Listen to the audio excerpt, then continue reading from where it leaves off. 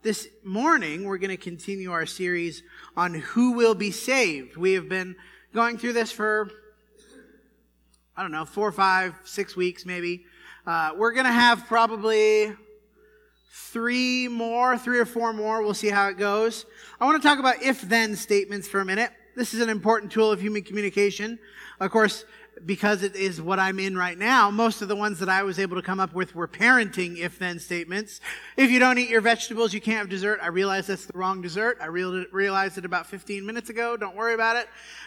If you can't have your vegetables, that's an if-then statement, right? If you don't do this, then you can't have this. If you keep crossing your eyes, they'll get stuck that way. That's not true, by the way. That's not a true statement. But it is a warning, right? We say that to kids, right? Stop doing that. Although, I don't know what's so bad about crossing your eyes. I think it's pretty fun.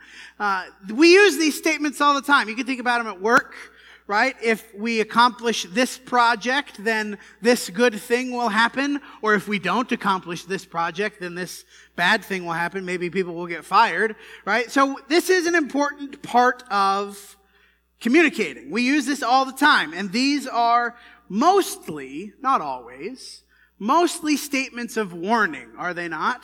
The warning is, if this thing happens, then this bad thing might happen, or if this thing doesn't happen, then this bad thing might happen. You could use them as promises too, though. If this good thing happens, then this other good thing will happen. And most importantly about if-then statements, they imply the opposite. So if I say, if you don't eat your vegetables, you can't have dessert, the implication of that is the opposite, right? If you do eat your vegetables, then you can have dessert. The implication of the opposite is an important part of this idea. And so if we're thinking about the question, who will be saved, if-then statements are an important part of the way Scripture talks about salvation. If this thing, then this other thing. And many times it has to do with salvation we began the series with this. Any of the other number of words that have to do with salvation, justification, sanctification, being forgiven, being with God, being in the kingdom, all these different kinds of statements that don't maybe use the word salvation, yet mean the same thing, right? They mean the same thing as being saved. So the scripture reading we read has a bunch of these in here, 1 John 1, 5 through 10. This is the message that we have heard from him and proclaimed to you, that God is light and in him is no darkness at all. This is the first one, if we say we have fellowship with him while we walk in darkness, we lie and do not practice the truth. But if we walk in the light as he is in the light, we have fellowship with one another, and the blood of Jesus, his son, cleanses us from all sin. If we say we have no sin, we deceive ourselves, and the truth is not in us. If we confess our sins, he is faithful and just to forgive us our sins and to cleanse us from all unrighteousness. If we say we have not sinned, we make him a liar and his word is not in us. This is basically just a sequence of if-then statements, right? If this thing, then the other thing. And it comes down to 2 things. One is the things we say, and the other is the things we do. That's the walking, right? The walking would be the things we do, the way we live our lives. And we see 2 things here, right? If we walk in darkness, we are not with God. That's one of the most important parts of this, right? If we are doing the wrong things consistently, perpetually, habitually, that's the walking idea, then we are not in a relationship with him. If then. The opposite is also true in this case. Now, the second part of this, which we're going to focus on really more today, is the things we say, the idea of what we say. If we confess, then what? Well, he says in here, God is faithful and just to forgive us our sins. Now, to be clear, God being faithful and just is not part of the then. He's always faithful and just, right? But the manifestation of his faithfulness and justice in this case is, if we confess, he will forgive. That is a manifestation of that faithfulness and justice. Romans 10, 8 through 10. But what does it say? The word is near you, in your mouth and in your heart. That is the word of faith that we proclaim. This is the thing that we would say. We'll talk about that in a minute. Because if you confess I knew I was going to do that. I have this lisp going on. If you confess with your mouth that Jesus is Lord and believe in your heart that God raised him from the dead, you will be saved. For with the heart one believes and is justified, and with the mouth one confesses and is saved. If something, then something else. Now, in this case, it's a two-part if. If this and this, then something else. So what are we supposed to confess? And we see in this text the thing that we are supposed to confess, right? The word is near you, in your mouth and in your heart. That is the word of faith that we proclaim. That is the core of this confession. The word of faith that we proclaim. In this case, the manifestation of that was the proclamation that Jesus is Lord. That's the thing that we are confessing. But there's some other stuff. 1 John 1:9, which we read, if we confess our sins, the things that we've done that are contrary to God's will, He is faithful and just to forgive us our sins and cleanse us. Romans 10:9, because if you can, I just read that one, we're not going to read it again. These are the two main things. And when we think about confession, this is the main categories. Our sins and our belief. The things that we believe, that word of faith, and there's a lot in that, right? There's a lot of the things that we believe. But then also the ways that we fail in that faith. The things that we do that are contrary to the things that we supposedly believe. The things that we supposedly hold to be true, right? The faith that we have, that Jesus is, and it's not just Jesus is Lord. There's a lot of parts of that. But then also, and critically, the ways that we mess up. That is a critical thing that needs to be confessed. And I will say this, let's go back to this verse in it for a moment. This is not just a mental thing, right? The text is very specific. If you confess with your mouth, that is, you say, now, obviously, some people who want to be antagonistic are going to say, well, what if you're mute? Well, then do it with your hands, right? You can do that with sign language. That's a thing you could do. But the contrast, the thing that's important here, is that this is not just in your head. This is not just a thing between you and God. This is not just something that you're the only one that knows about. This is something that is public, that is something that other people can see or hear or understand. Let's see, let's go back here. So who are we supposed to confess to? And we're going to talk about this more specifically. When we think about our sins, that's a broad category, right? Confess our sins. That's a lot. That's a lot of things. We'll talk about the specificity in a couple slides. But I do want to note that this broad category of our sins, there's a lot to unpack in that. Who are we supposed to confess to? Well, the obvious implication, obviously, 1 John 1:8-9, if we say we have no sin, we deceive ourselves, and the truth is not in us. If we confess our sins, He is faithful and just to forgive us our sins and cleanse us from all unrighteousness. The implication is that we should be confessing to the one who has the power to forgive and cleanse, right? He's the one that has the ability to do that thing. You cannot cleanse my sins. Which is kind of nice. I'm glad it's not up to you, to be honest. Of course, you should be glad it's not up to me either. So this idea of who is the one that has the power to forgive? Who is the one that has the power to cleanse? Who is the one that I have sinned against? Well, sure, maybe I've done some bad stuff to you, but all sin fundamentally is about God and our relationship with Him. So we should obviously confess, and I don't think anybody doubts that. We should confess to God. That's a thing that we should do, and we'll talk about that more as we go. But there's a couple other passages that are a little bit uncomfortable, I think. Awkward, maybe. Classic definition of awkward. James 5:16, therefore confess your sins to one another. I kind of don't want to tell you guys my sins. But isn't that what this is saying? Confess your sins to one another and pray for one another that you may be healed. The prayer of a righteous person has great power as it is working. There's an interesting thing in this text, the connection of the confessing and the praying that goes on here. The prayer of a righteous person. My confession makes your prayers more effective because you know what to pray about, right? You as the one who is praying for me, that you may be healed, you're praying for each other. Your prayers are more effective if you know what to pray for. Matthew 10:32-33, so everyone who acknowledges me before men and women, this is the generic sense of the word humanity probably, I will also acknowledge before my Father who is in heaven, but whoever denies me before men, I will also deny before my Father who is in heaven. This is one of my least. That's an exaggeration. It's not one of my least. I don't like this translation. This is the ESV, and I've said this before, you need to have multiple translations in your own personal studies.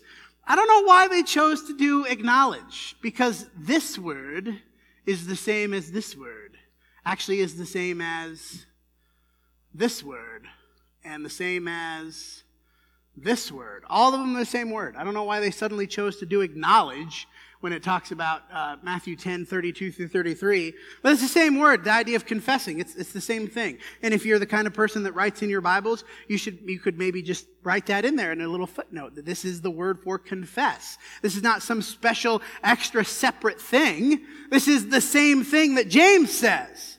If you confess your sins to one another, so therefore everyone who confesses me before men. Luke 12:8 through 9.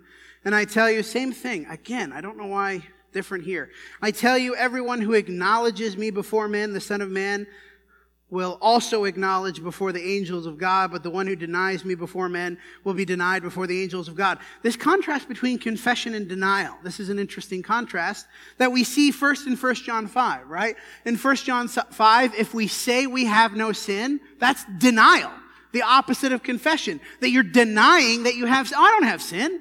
I don't have any sin. That's not me. That's the opposite of the confessing, right? The denial versus the confession. We see a similar contrast here, Matthew 10 and Luke 12. Oh, I don't know that guy.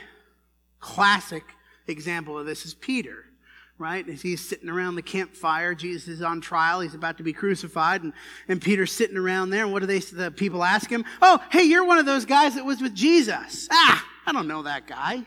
That's denial. Think about our sins.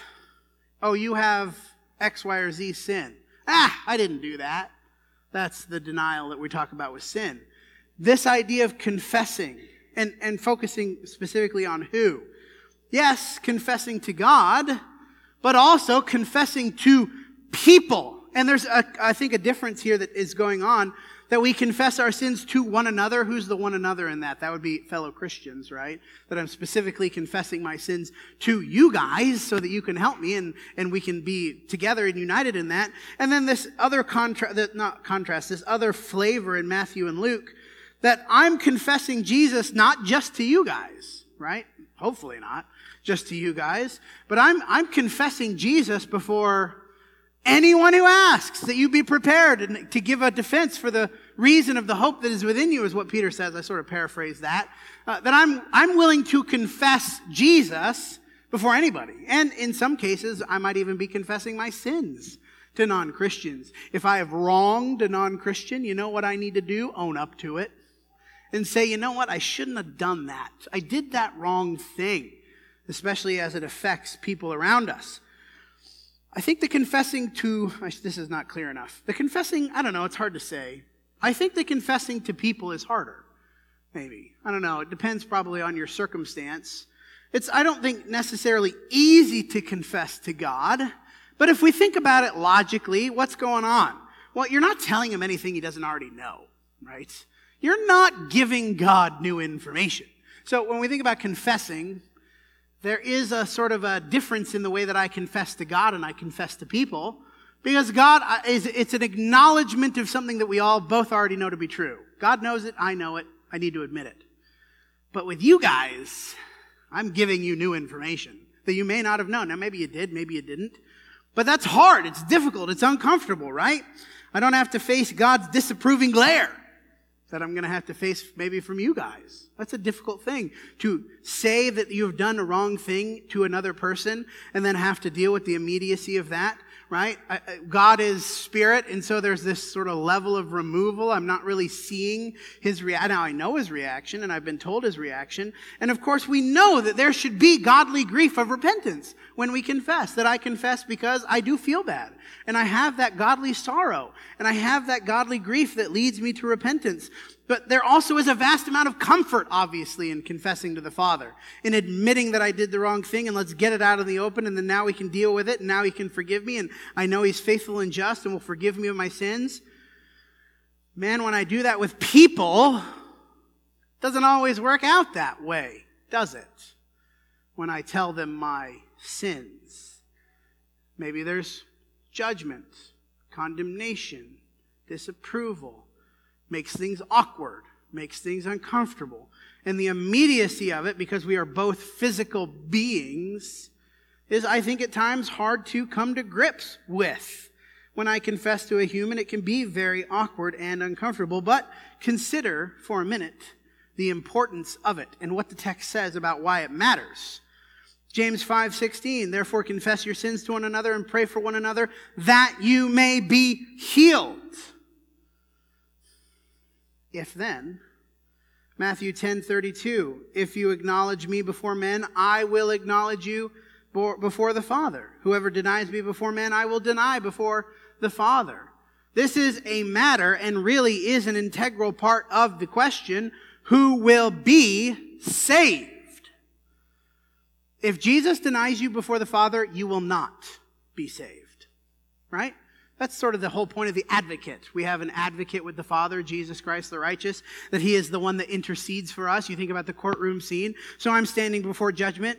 God is in the judgment seat there, up there, and Jesus is the one who is advocating or talking to the judge. And then I come before God, and I'm standing there, and God says, should this be person, and this is obviously a personification of something that may or may not be like this, but this is how I visualize it.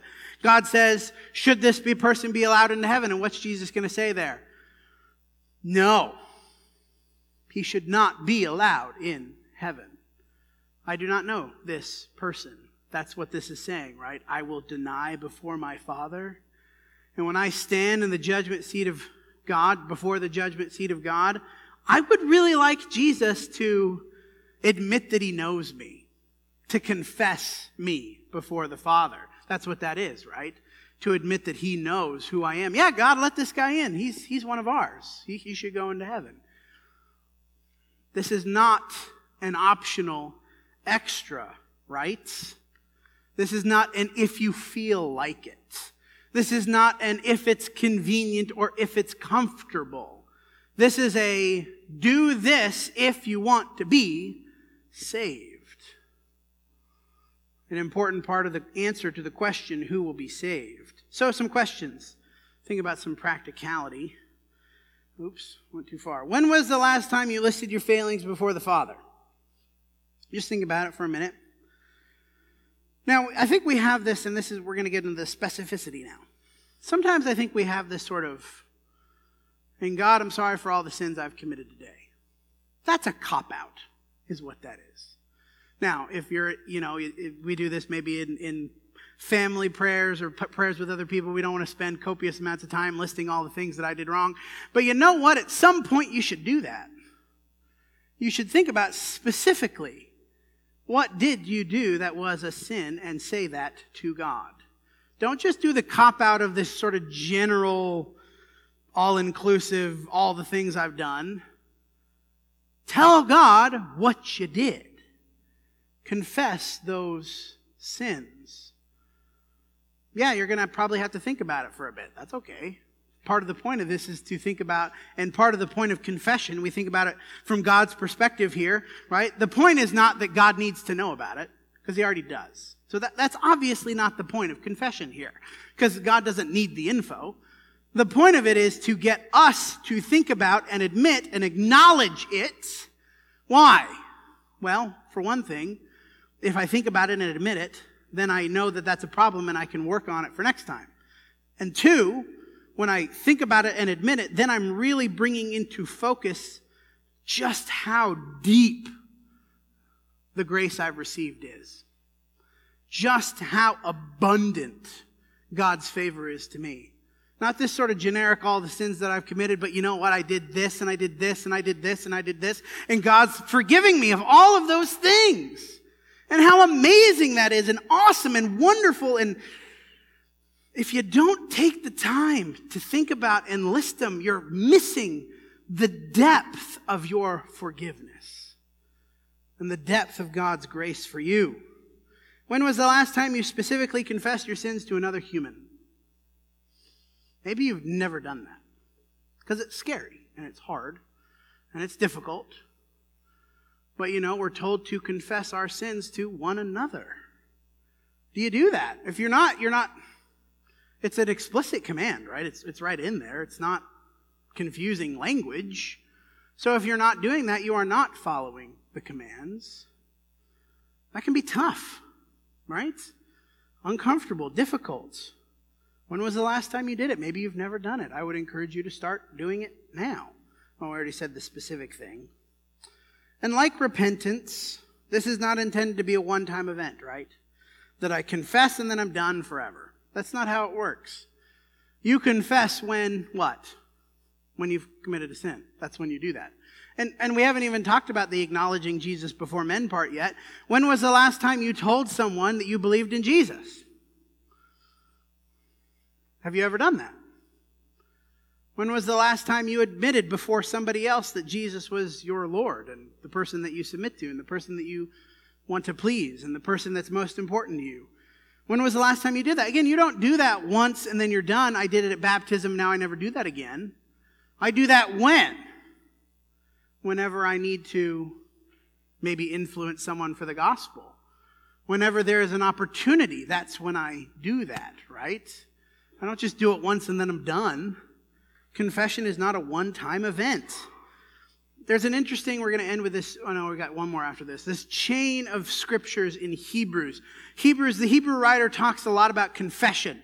And there's an interesting aspect of this idea of holding on to our confession, grasping it, holding on to it, keeping it close. This idea that this confession is a thing that I grab onto.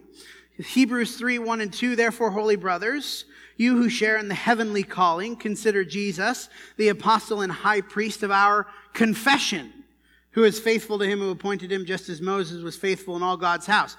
The high priest of our confession, what does that mean? There's two ways that really comes out. In the Old Testament, you think about some religious groups do this today, the idea of confessing to the priest, right? That I go before the holy man and I confess to him. Well, that is literally what's happening with Jesus.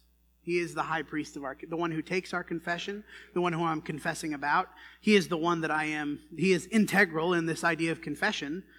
But he's also the one, not just that I'm confessing to, but the one that I am confessing about, right? That I am confessing that I believe or that I submit to or that I accept Jesus. So not only is he the one that is integral in who I'm confessing to, but he is also the one who is integral in what I'm confessing about. Both to and about. Different circumstances, obviously.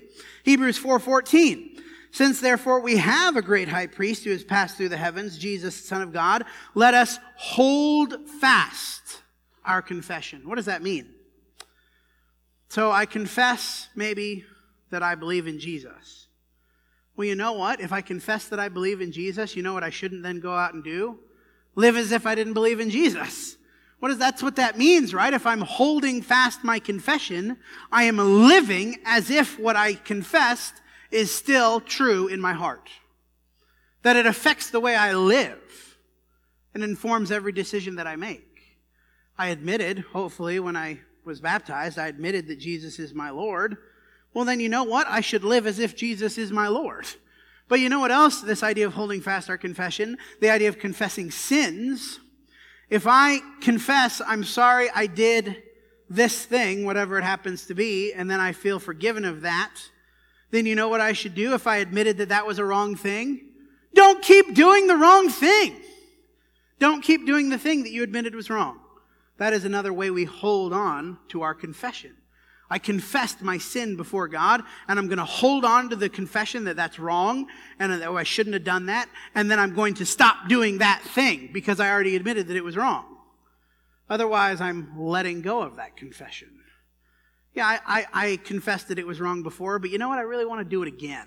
So I'm going to let go of that confession. I don't think it's wrong anymore, and I'm going to do it again, and then you know what? 2 weeks from then, I'll confess it again. That's not holding on to a confession. Hebrews 10, 21 through 23.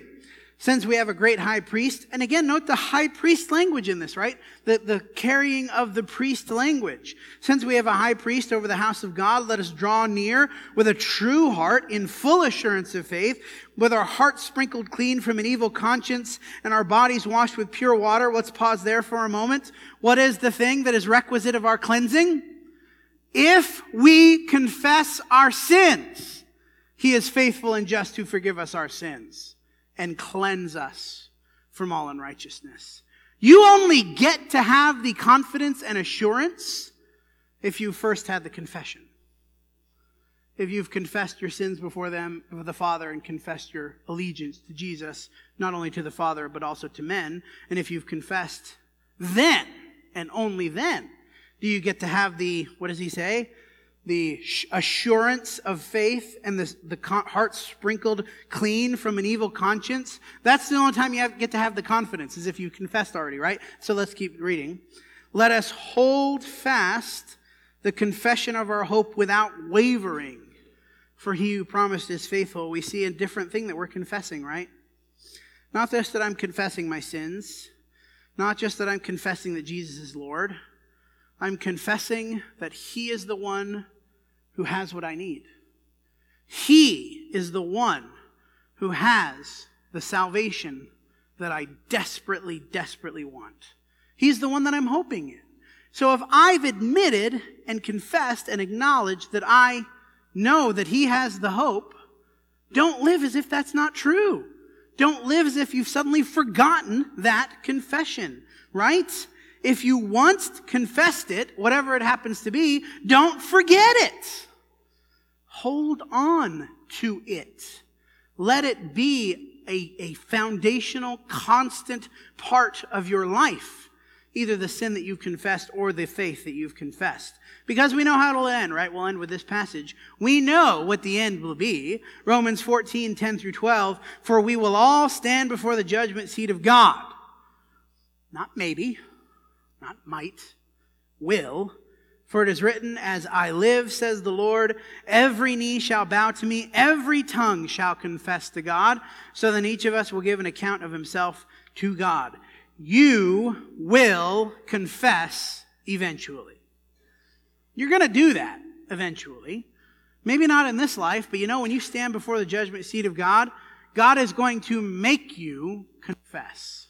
And really, you're not going to have any choice in the matter. Faced with the awesomeness of God in person, there's going to be no way to deny that he is real, that he is Lord, that he is awesome, that he is perfect, and that you are flawed. That's going to happen. We know that. Things will be much better for us the sooner we confess, right? Hopefully in this life, that's the cutoff ultimately. Confess before you die, or things will not go well in judgment.